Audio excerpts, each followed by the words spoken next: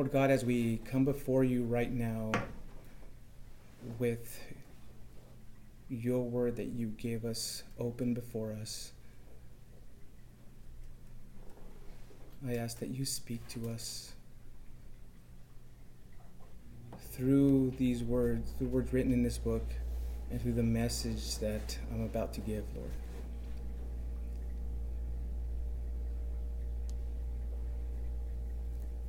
Lord, you've prepared this passage specifically for everyone here.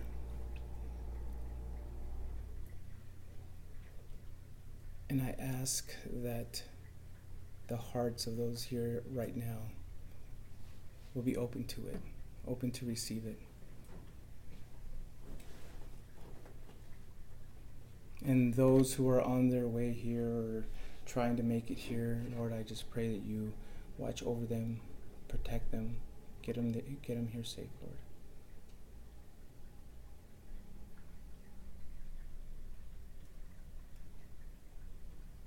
And as we prepare this week for Thanksgiving, Lord, I ask that we always remember all those things, not just on that day, but every single day. Remember all the blessings that you've bestowed upon us, that you've given us, Lord. May we be thankful every single day for everything you've given us, Lord. The life you've given us, the children you've given us, the mind you've given us, your word you've given us, and especially Jesus Christ, who without him we would be hopelessly lost.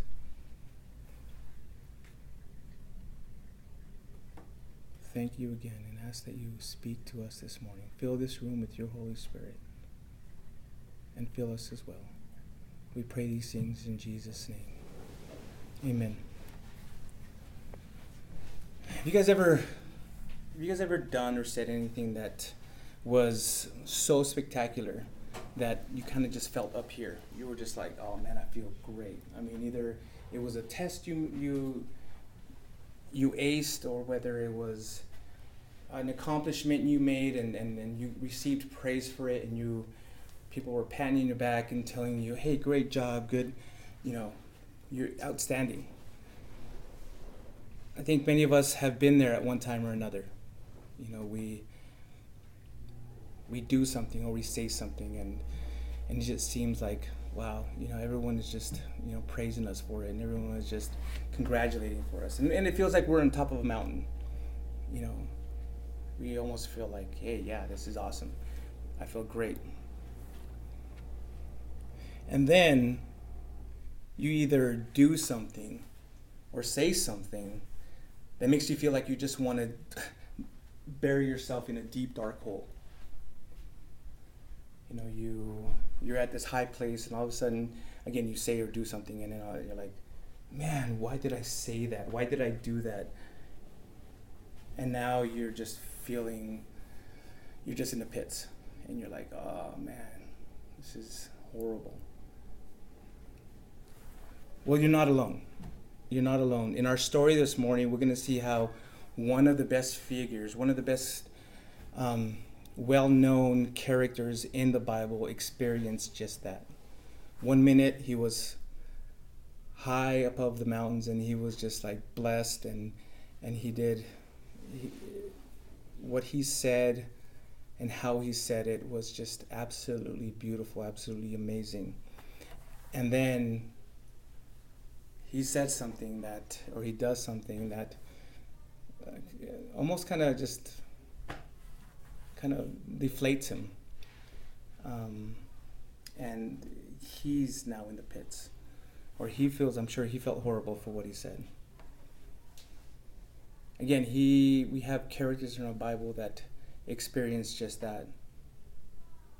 But as we go through this passage, there's something far more greater that Jesus wants us to understand in this particular passage we're going to go through. The Apostle Peter was just the person that God used to show us something about the importance of what we believe. He was just an instrument. He was just a person. And unfortunately, again, it was what he did and what he said was done as an example for us. It was God used him to show us something about the importance of what we believe. Because when it comes down to it, what you believe absolutely matters. What you believe about who Jesus Christ is, absolutely matters. So if you have your Bibles, if you want to grab a Bible, we're going to be in Mark chapter 8. We've been covering Mark's Gospel. At this point, last week we started with Mark, and we're going to continue this week. So again, Mark chapter 8, and we're going to be starting in verse 27.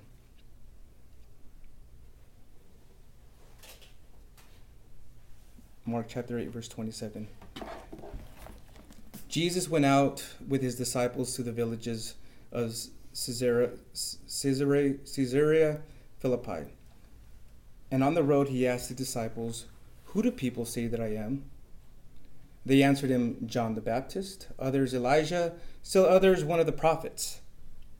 "But you," he asked them again, "who do you say that I am?" Peter answered him, "You are the Messiah."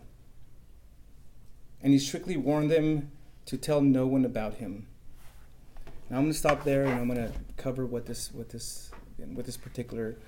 verses are saying.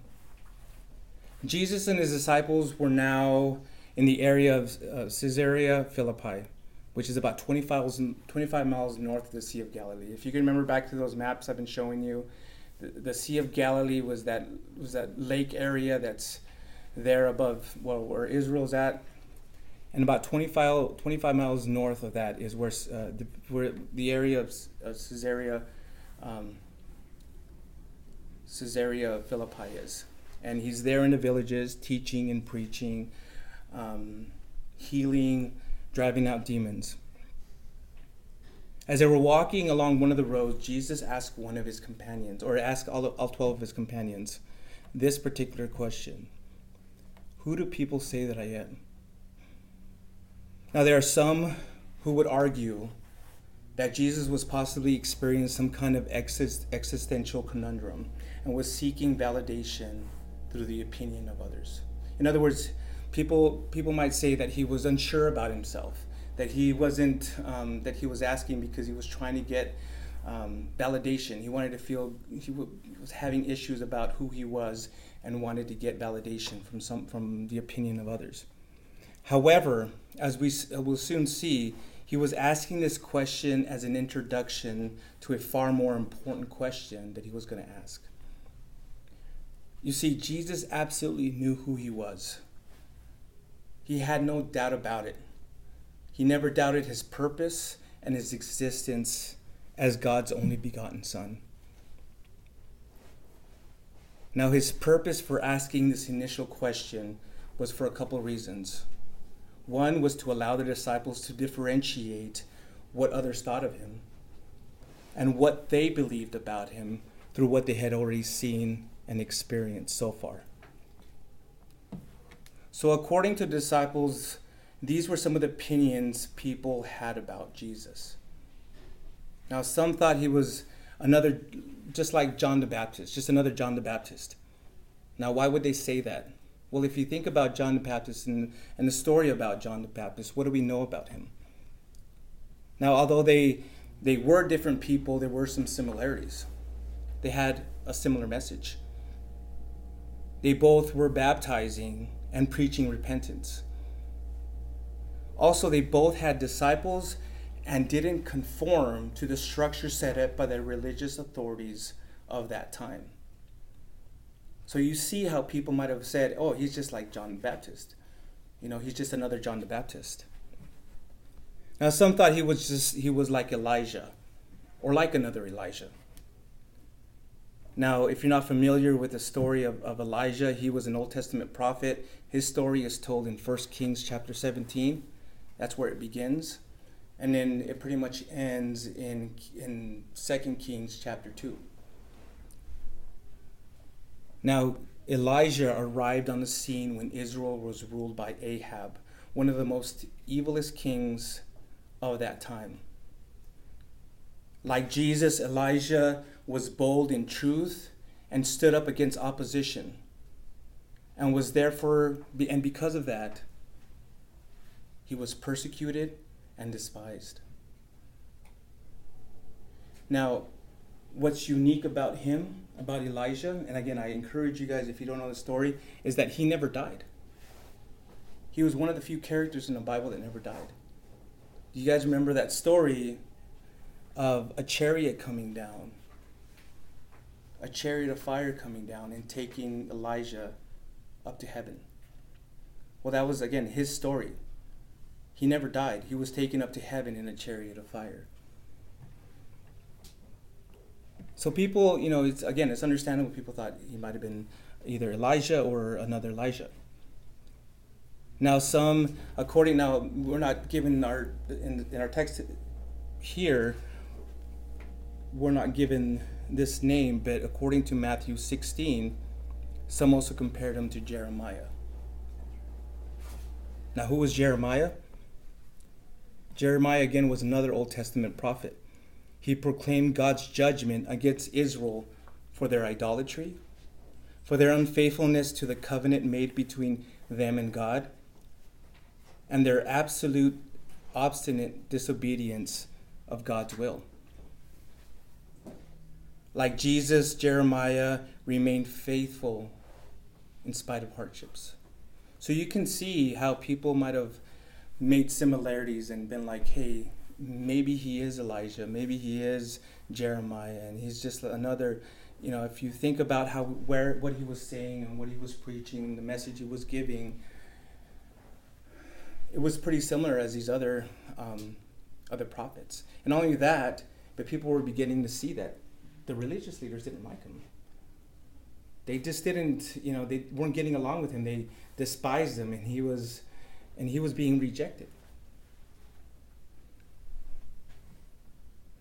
Now, according again to Luke 9:19, there were others who thought that Jesus was one of the other prophets who had arisen again. So these were the prevalent thoughts of that time. These were what people believed during that time. That was the view then. What if Jesus was to ask this question today? What if Jesus was to, who do people say that I am? Although we aren't living in ancient Israel, we're not living with the Hebrews during this time. I think there are many views today about who people say that Jesus is. Ask any of your friends that are not Christians. Ask them, who do you say Jesus is? And you're going to get a variety of opinions. Now, here are some of the most popular, what some of the most popular religions say about Jesus, because you're going to have people's opinions, and then you're going to have, religious opinions. And we know that there's so many religions out there. There's thousands of religions out there that have, and a lot of them have an idea or have said something about who Jesus is. Now, here are just a few. I'm not going to name all of them. Here are just a few. For the Jews, this is what they think about Jesus. This is what they say about Jesus. That Jesus was he was largely recognized as a popular teacher who was revered by his followers and respected by his opponents. They see him that he was a great rabbi, a great teacher. He definitely made a name for himself. They believed, he was a real person. However, he wasn't the Messiah. They believed that he wasn't the chosen one of God. They reject Jesus as God in the person of the Trinity, and that he's not a mediator to God. Now, what about Muslims? What do they believe? What do they believe about Jesus? Well, They believe that Jesus is just one of God's highest ranking and most beloved prophets. They think he's just a prophet of God. Now, his name is mentioned in the Quran. He is mentioned in there, but again, they only mention him as a prophet. They only believe that he was a prophet. That there was, again, they believed that he wasn't God, that he wasn't the incarnate or nor the Son of God. Just a prophet. What about Mormons? What do Mormons believe? What do Mormons say about Jesus? They believe that God created Jesus through a relationship with one of his celestial wives. In fact, according to the Mormon publication Pearl of Great Price, even Satan himself was a son of God and a brother of Jesus, equal with Jesus in nature. So again, that's their view.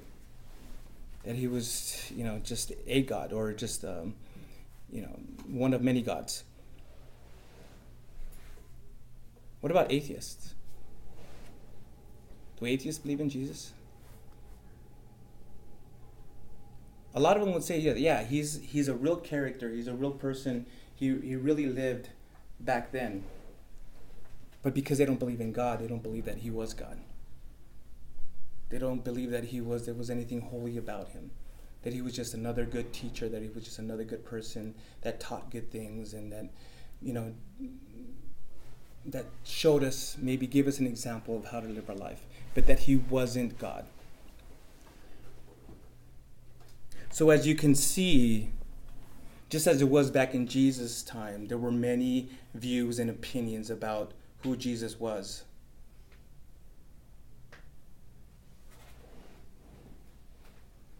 Now, had this been the end of the conversation, had he just left it at that, had he just say, who do people say that I am?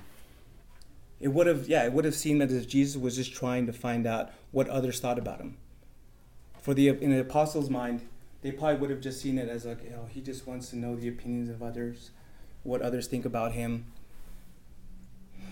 Who knows? But that wasn't it. He wasn't done there.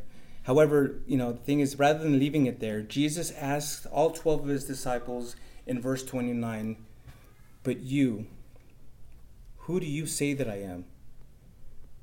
The main reason Jesus wanted them to answer, "Who do people say that I am?"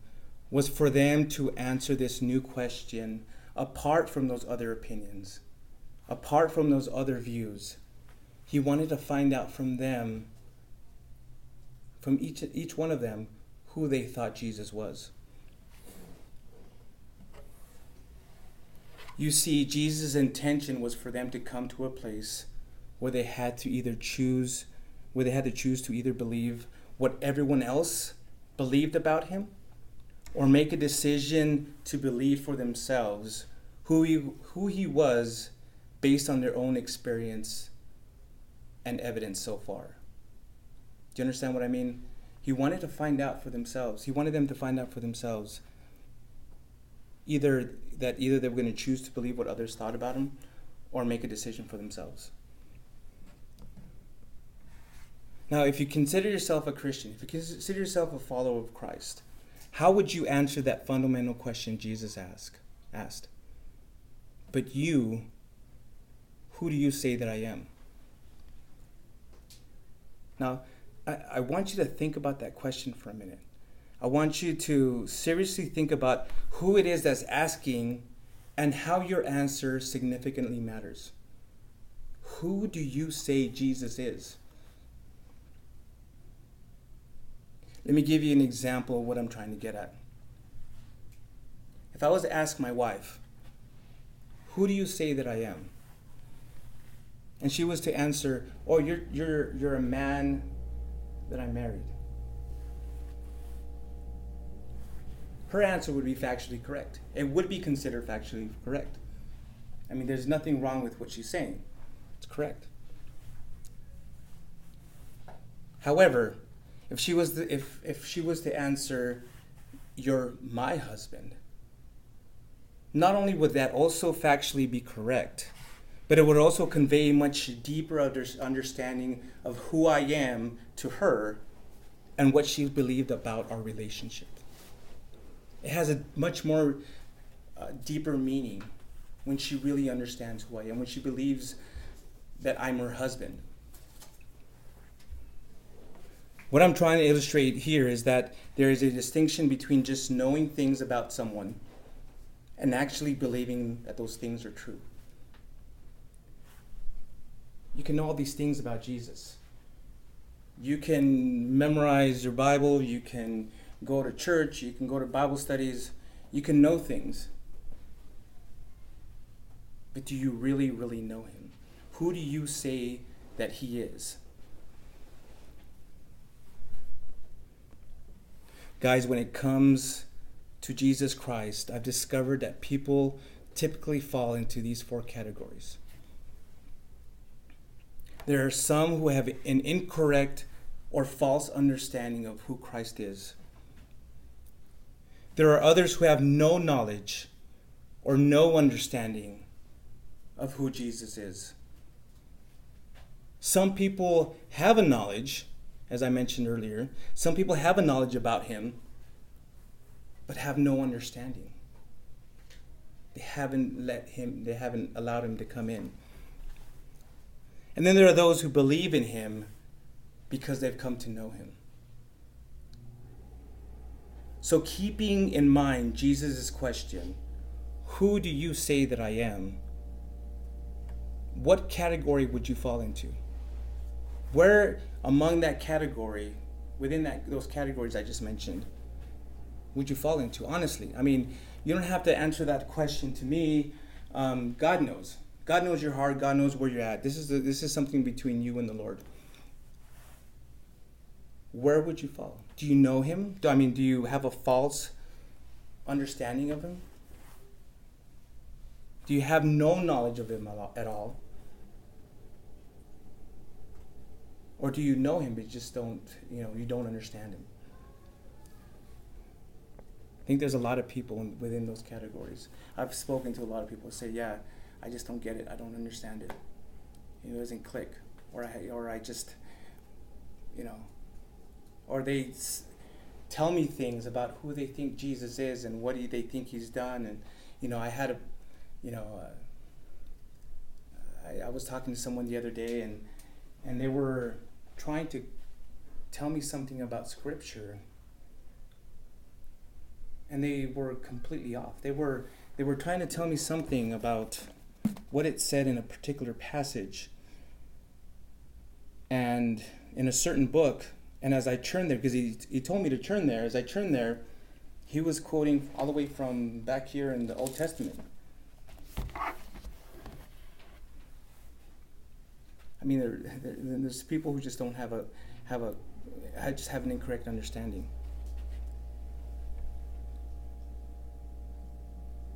Where would you fall? What category would you fall into, honestly? Well, let me just share with you what I've also discovered. If you have an incorrect or false understanding of Jesus, come to him. Come to him and he will reveal the truth about who he is. If you've never known Jesus Christ, come to him and he will make himself known to you. If you've known him but have never believed in him, come to him so that you will know and believe. Friends, and you here right now as a church, we're a family and we're friends, and so what I want to tell you is that we have a God who is patient and will work in unique and extraordinary ways to reveal his abundant love and mercy. But guess what? He will never force anyone to believe in him. He will never force you. He will never take you by the throat and say, you need to believe in me right now. That isn't love. That isn't a relationship. God isn't an abusive God. God isn't a God that is just, wants to control you. I love my wife, not because I have to, but because I want to. Because I know that how good she is to me.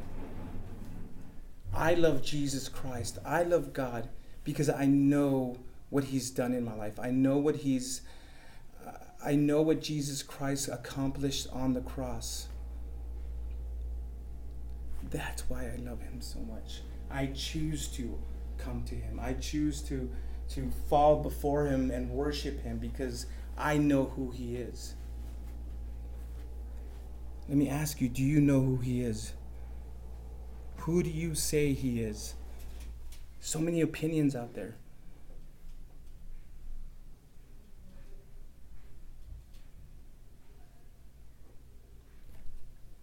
Jesus Christ desires nothing more than for you to want to know him, fall in love with him, because you've decided to believe in him.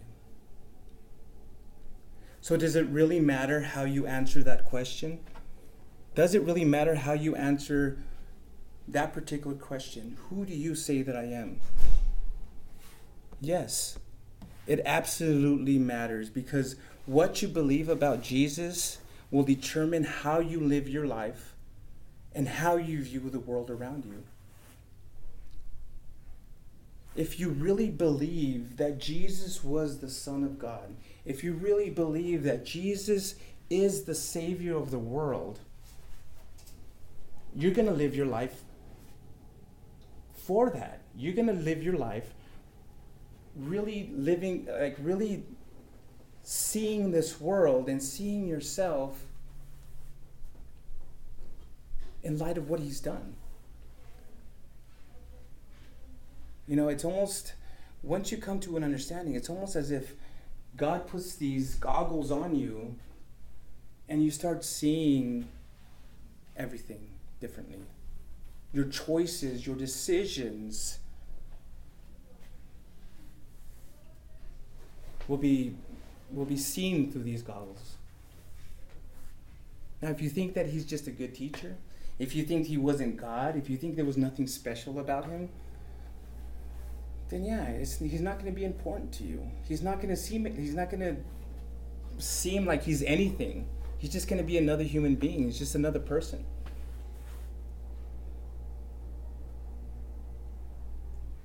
So you see, what you believe about who Jesus is matters, absolutely matters.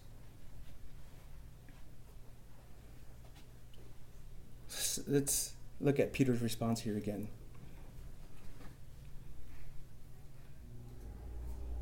Out of the 12 apostles, Peter decides to speak up. It almost seems as if he designated himself as the leader of the clan, leader of the group, and he speaks up and answers Jesus' question by saying, "You are the Messiah." Jesus, you're the Messiah.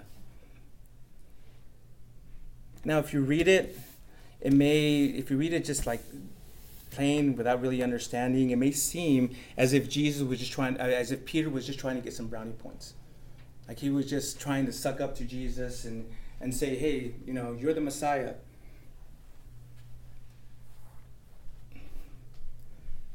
But I don't believe this was the case. I don't believe Peter was sucking up. I don't believe that he was trying to get any brownie points. I believe he was, well, let me show you.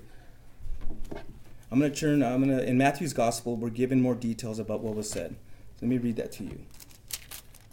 This is what Matthew said in his account. It says in Matthew chapter 16, verses 16 and 17, Simon Peter answered, "You are the Messiah, the Son of the living God." And Jesus responded, "Simon of Jonah, you are blessed because flesh and blood did not reveal this to you, but my Father in heaven." So according to Jesus, Peter's response was not only sincere, but it was also divinely revealed to him by God. Do you believe the same thing? Do you believe that Jesus was the Messiah? Now, I do think that finally seeing Jesus for who he is comes from God. He reveals that to you. He shows you who he is. You know, there's, as I mentioned before, there's a lot of people who have a head knowledge, who have a lot of good knowledge about what the Bible says, and have gone to school, have gone to colleges, have gone to seminaries, have doctorate degrees on theology. But I've heard of stories of people that never actually accepted him into their heart, who have never made that step of, never taken that step of faith and allow God to reveal who Jesus is.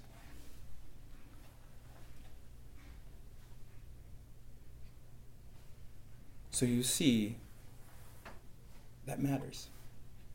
That absolutely matters. For Peter, the moment God revealed to him who Jesus was, everything up to that point, everything up to that particular point in time finally made sense. It all just finally came together. And Peter's heart was so open to wanting to understand who Jesus was that God revealed it to him. You see, this is an example of what happens when God reveals truth to anyone. When God reveals truth, sometimes it has a tendency to smack us straight in the face. It has a tendency of just, making such an impact that we're like, whoa.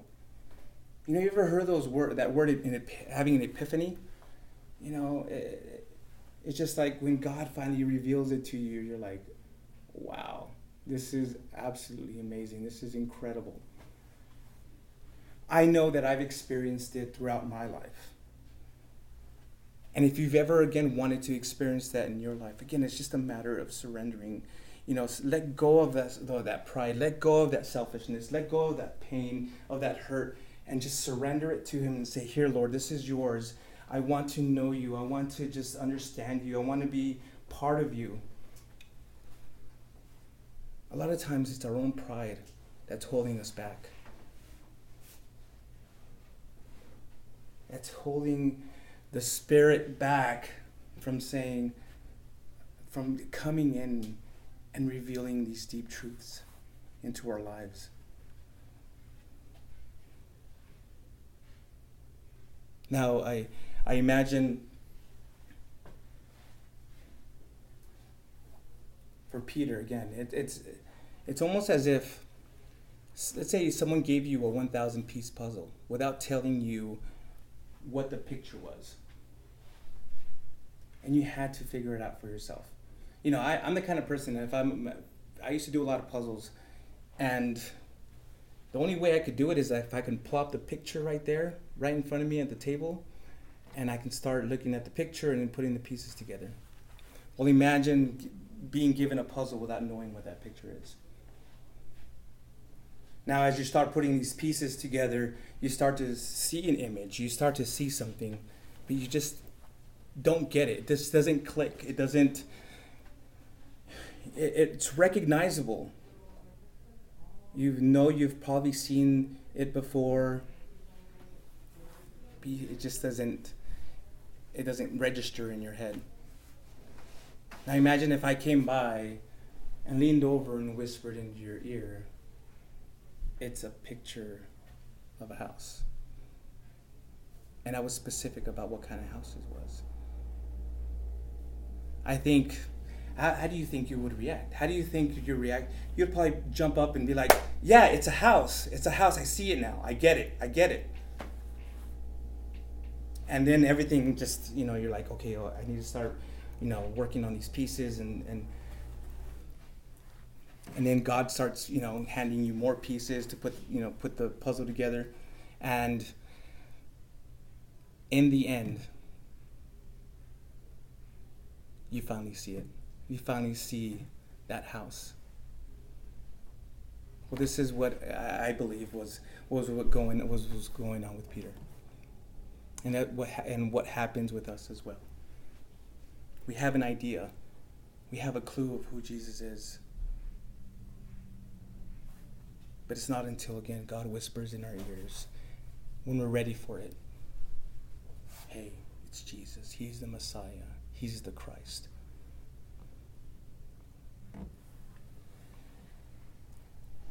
But why do you think? Why do you think in verse 30? Why do you think he told them? Why do you think he warned them in verse 30 not to tell anybody?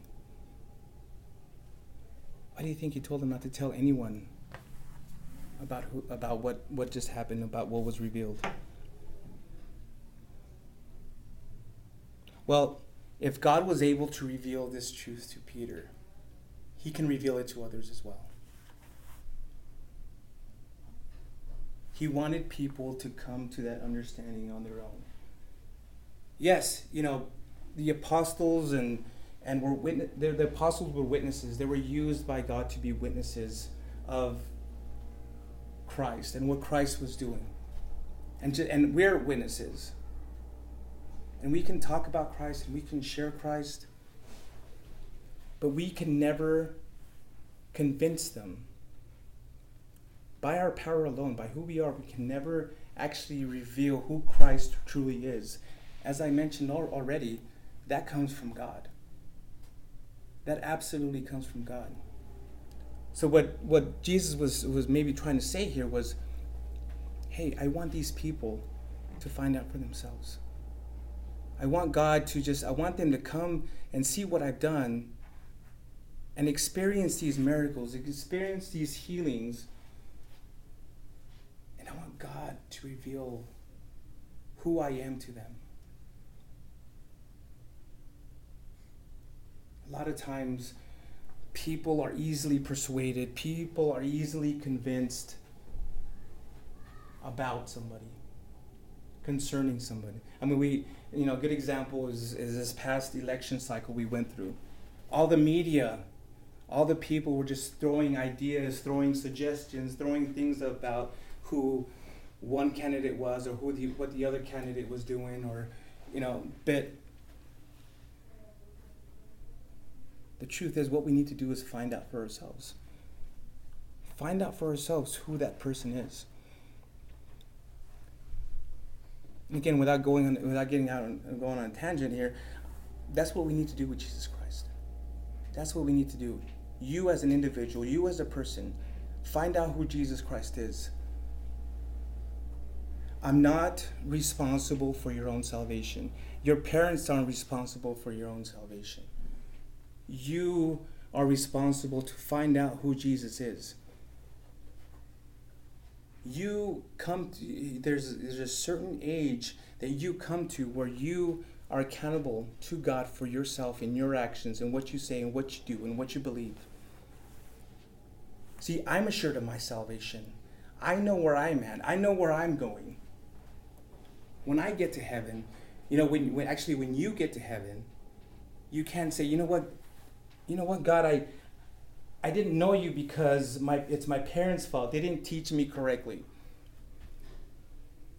I didn't know you because so-and-so didn't tell me about who you are. No, you've heard the messages. You've heard the preachings. You've heard the teachings. There, for a fact, those times, those opportunities that God is giving you to accept them. And either you've chosen to believe it, either you've chosen to accept those opportunities, or not. Again, you're accountable. You're accountable for yourself. Now, believe me, I would love nothing more than to say, hey, you know what? Yeah, hey, I vouch for this person, and I want this person to come with me. But I can't. Jesus Christ himself has done that. Jesus Christ himself, his blood, him on the cross was our ticket. It is our ticket.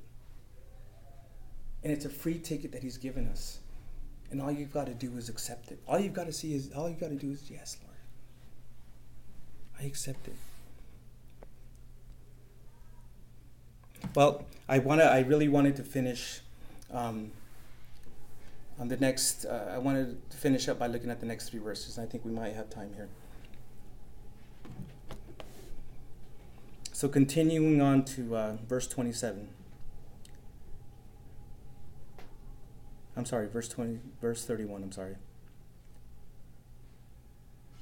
It says in Mark chapter 8, verse 31, "Then he began to teach them that the Son of Man must suffer many things and be rejected by the elders, the chief priests, and the scribes, be killed, and rise after 3 days." He was openly talking about this. So Peter took him aside and began to rebuke him. But turning around and looking at his disciples, he rebuked Peter and said, "Get behind me, Satan, because you're not thinking about God's concerns, but man's." Wow, what amazing, what a shocking, amazing and shocking thing we see here. The narrative we see here. First we see Peter rebuking, and then Jesus turns around and rebukes him. Now, the end of verse 33, you might have heard it before. Sometimes people joke around, hey, people say something and that's suggestive or maybe tempting, and people will say, "Oh, get behind me, Satan." Well, there's a little bit of misunderstanding in that, but I want to explain what's going on here. And I want to point out something significant about what we just read. Jesus didn't begin to teach them about Jesus didn't begin to teach them about how he was going to suffer, be rejected, be killed, and rise from the dead until after he first revealed to them that he was the Christ, that he was the Messiah. Now, this is an important point. This is absolutely important. Because if people first don't understand that Jesus is the Messiah, that Jesus is the Christ, they will not understand why he had to die on the cross. They won't understand the necessity of the cross. If you want to share your faith more effectively, if you want to share Christ more effectively, in an effective manner, begin by explaining to people who Jesus is first. Begin by explaining who Jesus is.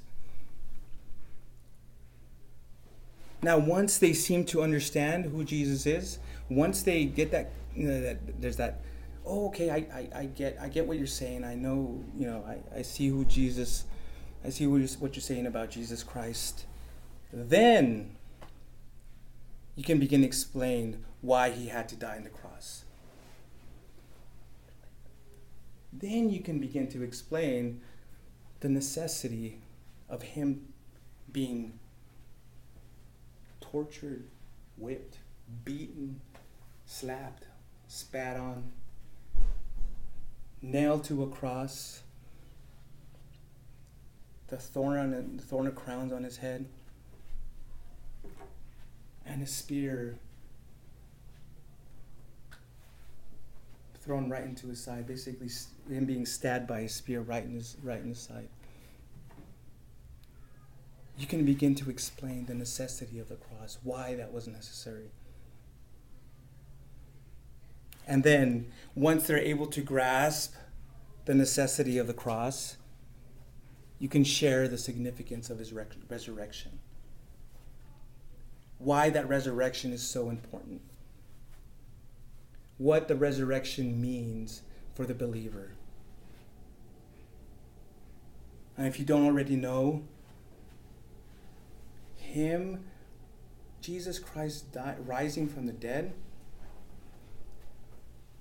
that is proof in and of itself that there is such thing as eternal life. He is the firstborn. He is the first fruit of eternal life. Had that not happened, there would still be doubts about whether we live forever, whether there is eternity, whether we are going to live in eternity. That's why his resurrection was so important. He was the first one. Just like Adam was the first one. He was the first one. Him rising from the dead was an example. He was the first one out of all the believers. Out of what's eventually going to happen is that we're all going to have new bodies, and we're all going to, when we die, we're going to be with the Lord. We're going to be resurrected with new bodies, and those of us that the Bible says that those who are living will be caught up in heaven, and will be giving new bodies. These bodies, what we have, are just our tents. They're only seeds of the glory that's to come, of what really, really matters. So again, if you want to be effective, help people understand who Jesus is. Talk about the cross, and talk about the resurrection. If you do it in any other order, there might be some confusion. I mean, it's possible. I've heard it done, but it may cause some confusion. I'm not telling you not to do it, but I'm just telling you if you want to be more effective with your witness, if you want to be more effective about sharing your faith, it's a good way to do it. Now in verse 32 tells us that Jesus was talking about these things openly. He was very open about these things. He wasn't hiding it. He wasn't saying, well, I might die. I don't know, there might be some kind of resurrection, or there might be some rejection, and maybe I'll die. I don't know. He was openly and plainly talking about it. There was no ambiguity about what he was going to go through. It was just like me telling you, hey, you know what? I'm going to suffer. I'm going to be rejected. I'm going to die, but I'm going to rise again. And I was just, talking about this openly and plainly. Now, I have no doubt that the disciples, they loved Jesus. They absolutely cared about him. But how would you react if someone that you loved and cared about kept talking about suffering and rejection and death and resurrection? Do you blame Peter for getting up and saying, all right, stop it. Nothing's going to happen to you. You're going to be okay. No, I personally don't blame him. I mean, but unfortunately, though, it seems as if Peter had a problem with this message that Jesus was teaching. It bothered him so much that he finally felt the need to rebuke Jesus. Again, imagine if I just kept talking about, hey, I'm going to die. I'm going to suffer. I'm going to be rejected. I know it's hard. I've heard people talk that way, and it's difficult, especially if you care about them. So Peter, when he rebukes him, he was essentially telling Jesus, okay, quit it. Quit it. You're the Christ. You're not going to suffer or be rejected. And you're certainly not going to die. No way. You're the Christ. You're the King of Kings. You're the Messiah. This goes to show that although Peter knew that Jesus was the Christ, he still didn't understand what that meant. He still didn't see the big picture. He still didn't understand what the point was for Jesus coming. Peter, again, didn't see the bigger picture. He wasn't able to fully understand that there is no crown without the cross. And it wasn't until after Jesus' resurrection, it wasn't until after the Holy Spirit fell upon him at Pentecost, that he finally began to realize and understand that concept. Peter had his own idea about Jesus. He didn't see, again, the bigger picture. Now look how Jesus responds to Peter's rebuke in verse 33.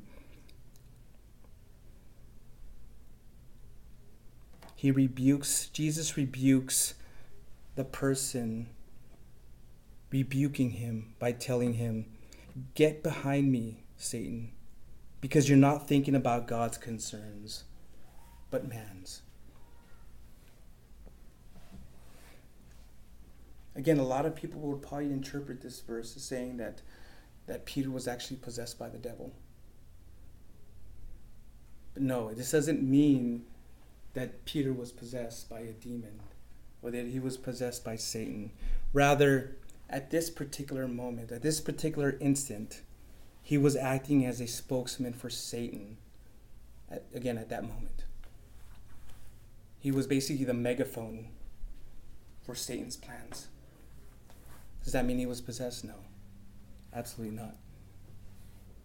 You see, Peter was encouraging Jesus to follow the route that Satan suggested. If you remember when Jesus was being tempted in the desert, Satan was tempting him with glory, giving him, hey, if you can have this entire kingdom, you can have the wealth, and you can have it all if you just bow down before me.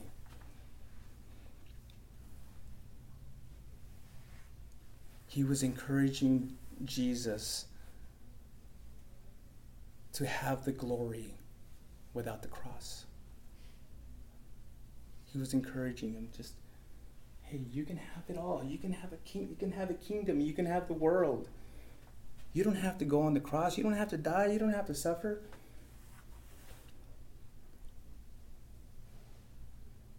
And see, that's why Jesus had to respond the way he did.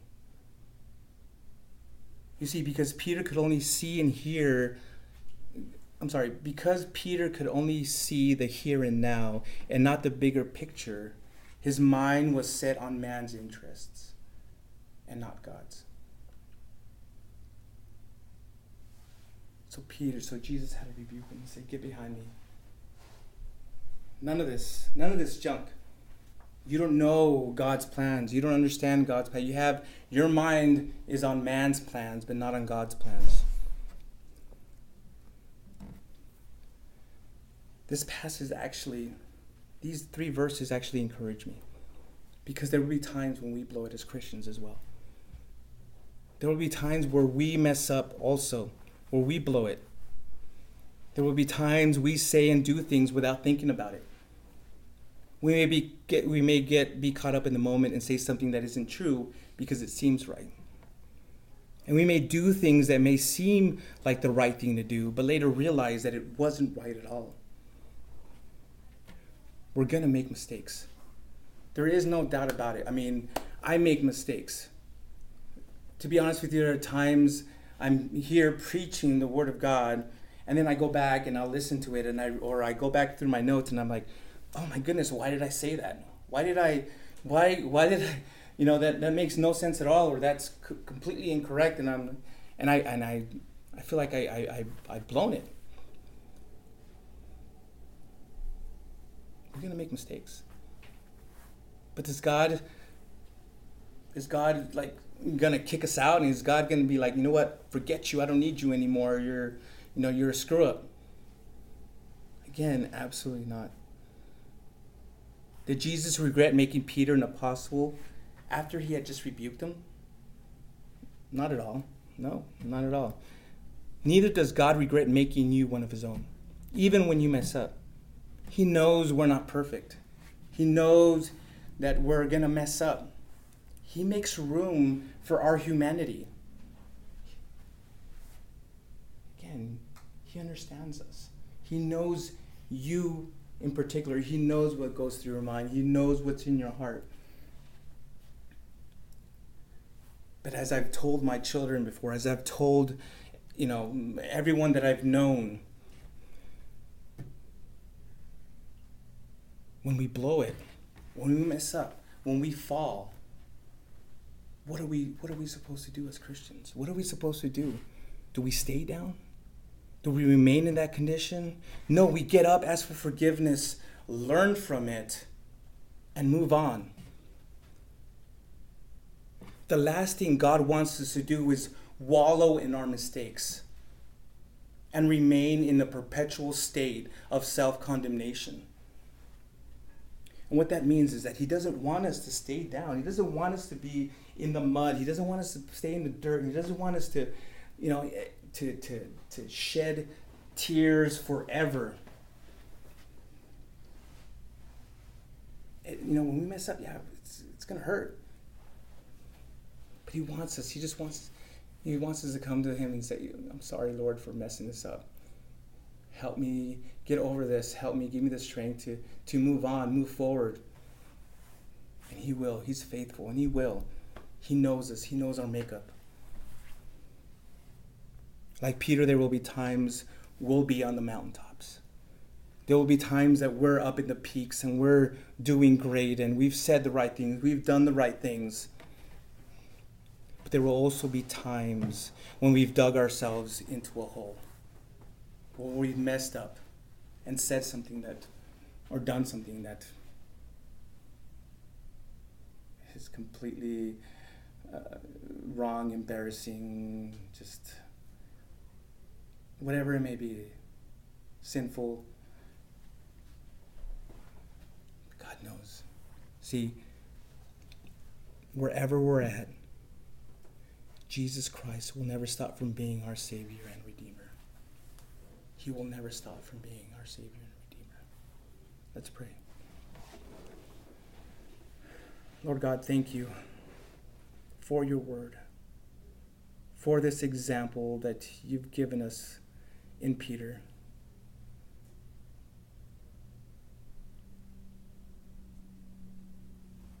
Thank you, Lord, for reminding us of who we are, who you are.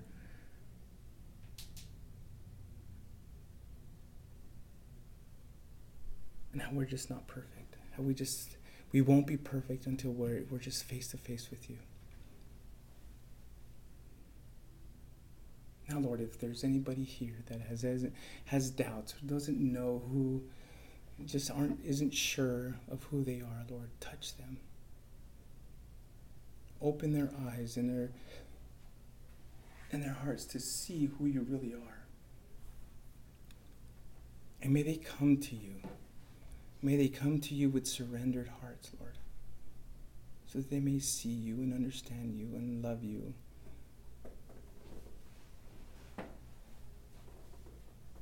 Change lives this morning.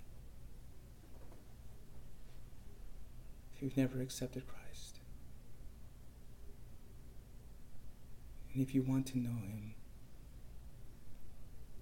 in the quietness of your heart, just ask him. Ask him to come into your life. Understand who you are and that you're a sinner and that sin has separated you. Come to the cross.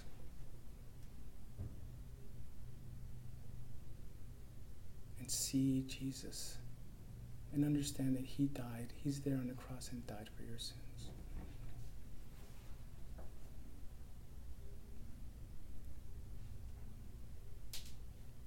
Ask him for forgiveness, and he will. He'll forgive you for all your sins.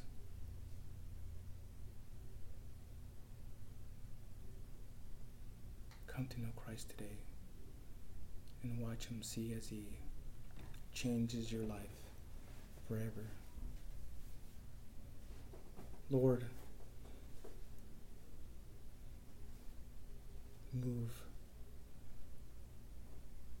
move within this room, move within our lives, move within our city, our nation, our world, Lord.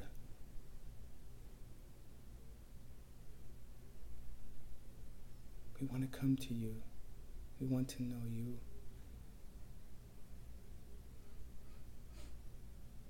And we just want to be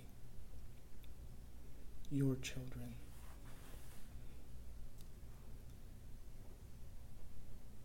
Thank you again, Lord. We ask that you bless the rest of this evening or the rest of this day.